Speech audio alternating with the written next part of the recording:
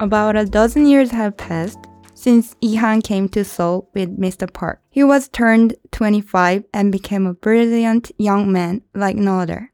After Mr. Park adopted him, Ihan changed his name to Park Tae-san. As soon as he came to Seoul, he started studying for the Gwagyo exam. Gwagyo was an inevitable path for a young man, and Tae-san had to pass the examination as the eldest son of the Park family. The scope of Gwagyo is unpredictably broad, and questions that logically describe various topics such as politics, economy, society, history, literature, and philosophy were mainly presented. When Tae-san started studying for the examination, he was 9 years old, a little later than the other kids. However, with his superior intellect and generous support from Mr. Park, he was able to catch up on his academic delays. Tae-san did not feel lonely, for Mr. Park was always there, taking on the role of not only mentor and patron of the arts, but also a good friend. And even though he alone was not enough and he understood it, from time to time, he helped Tae-san's family to visit him. He was happy about it, but couldn't always find the words to express it. In particular, as the years passed, the eldest son, Tae-san's brothers, was killed in one of the peasant uprisings near Seoul. This greatly affected Tae-san, for he was only the first member of the family to leave. Next, Tae-san's sister was given in marriage. Tae-san did not get to meet his sister's husband.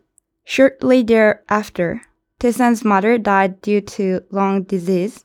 The doctors could not identify the disease, but it didn't matter to Tae-san because the mental damage had already been done. His father and the remaining older brother, on the other hand, continued to work on the farm. In 1875, Park Tae-san was a couple of months away from the date of the examination. In his daily routine, Tae-san rarely found himself immersed in thoughts other than his study. Of all the disciplines of the Gwagyo exam, Tae-san was best at memorizing Confucian text, but one quote made him fall out of his thoughts about his studies. In a country where there is no order, be bold in action, but circumspect in speech. After the birth of Queen Min's song, Tae-san began to notice that there was a sense of unrest in the country.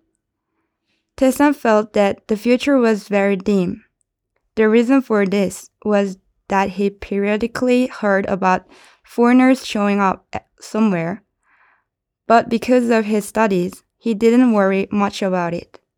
However, Mr. Park sometimes took Tae-san out of his study routine, worried that the young man would fall out of life altogether.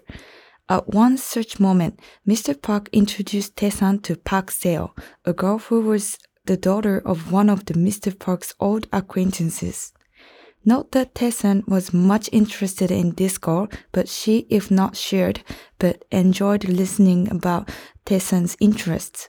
Mr. Park insists from the outside that it is time for the boy to think about his future, which is the great chance to establish himself in society, for Park Seo is the daughter of a rather influential family. Speaking of influential families, while studying years earlier, Tae-san met many peers that he tried to connect with. However, for some reason, the peers bypassed him because of his connection to Mr. Park.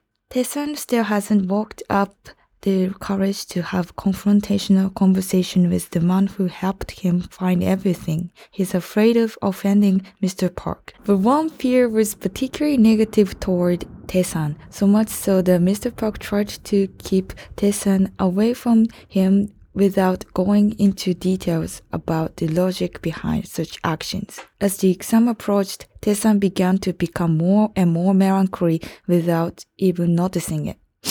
And in such moment, he coincidentally met Park Seo.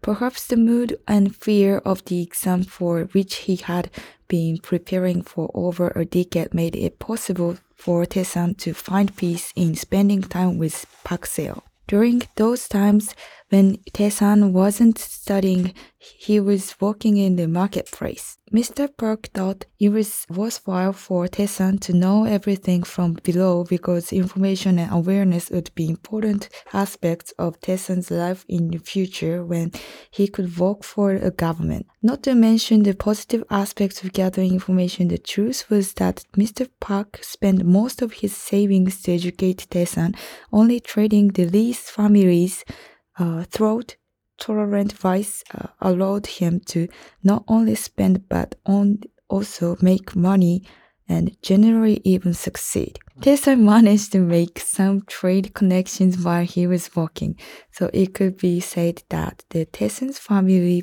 prospered. Mr. Park never told Tae-san how he became successful in the first place or why he was disliked in town, but no matter how hard Tae-san tried, even in town, he was unable to learn anything, except that the guy who insulted Mr. Park said strange things, but that wasn't what was important to Tae-san at the moment. He decided that he should pull himself together and concentrate fully on his studies, because he was so close to his goal. It was his duty that his mother's tears of 15 years were not in vain. At last the day of fate came. Early in the morning, Tae-san greeted his adoptive father, Mr. Park, and headed to the designated examination hall. Thousands of men had already gathered in the hall, all desperate for a good place. When the examination began, he calmly wrote down the answers. Usually, the average length of the answer was 10 meters, with not only the front but also the back written.